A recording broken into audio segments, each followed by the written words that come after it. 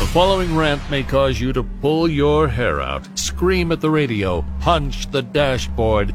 Complaints should be addressed to Loudmouth Yambag at rock107.com. I'm Rock 107's Prospector, and here's what has me jacked. It's Friday the 13th.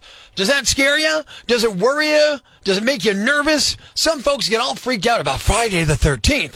It's the unluckiest day of the year.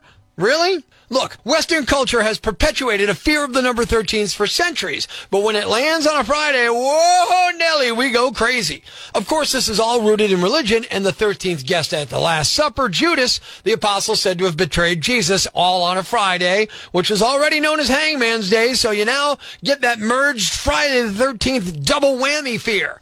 Some people, a lot of people actually, won't even venture outside today. They won't act on a hot stock tip. They won't buy a house or fly anywhere on Friday the 13th. There's a ton of that kind of stuff, and that inactivity actually slows the economy of the United States by about $900 million today. Yeah. All because people who freak out when a black cat crosses their path, or bless themselves when they pass a cemetery, or won't say Candyman 5 times while facing a mirror, stay inside all day. Look, I get some superstitions. Don't walk under a ladder. Yeah, paint or something else can fall on you. Really, that's less a superstition than just good advice. But this other garbage? Come on, man. Get a grip. Here's the interesting thing for all you silly ninnies who plan to lock yourselves up and stay inside all day. You may actually encounter a slightly less dangerous world on Friday the 13th. Why? Because people are a little more careful today.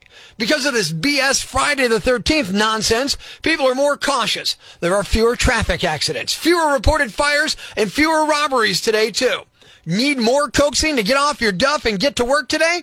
Back in 1976, a guy named Daz Baxter of New York City was so afraid of the Friday the 13th thing that he decided, I'm staying in bed all day.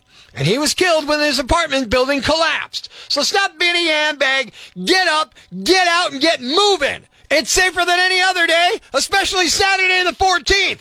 I'm Prospector. I'm for the people. Who's with me? I gotta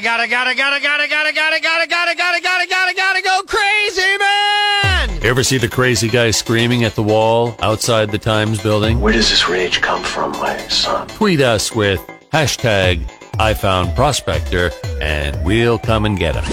Prospector, mornings on Rock 107.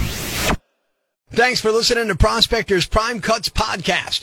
Be sure to catch us live weekdays from 5:30 to 10 a.m. on Rock 107 or online at rock107.com or the Rock 107 app.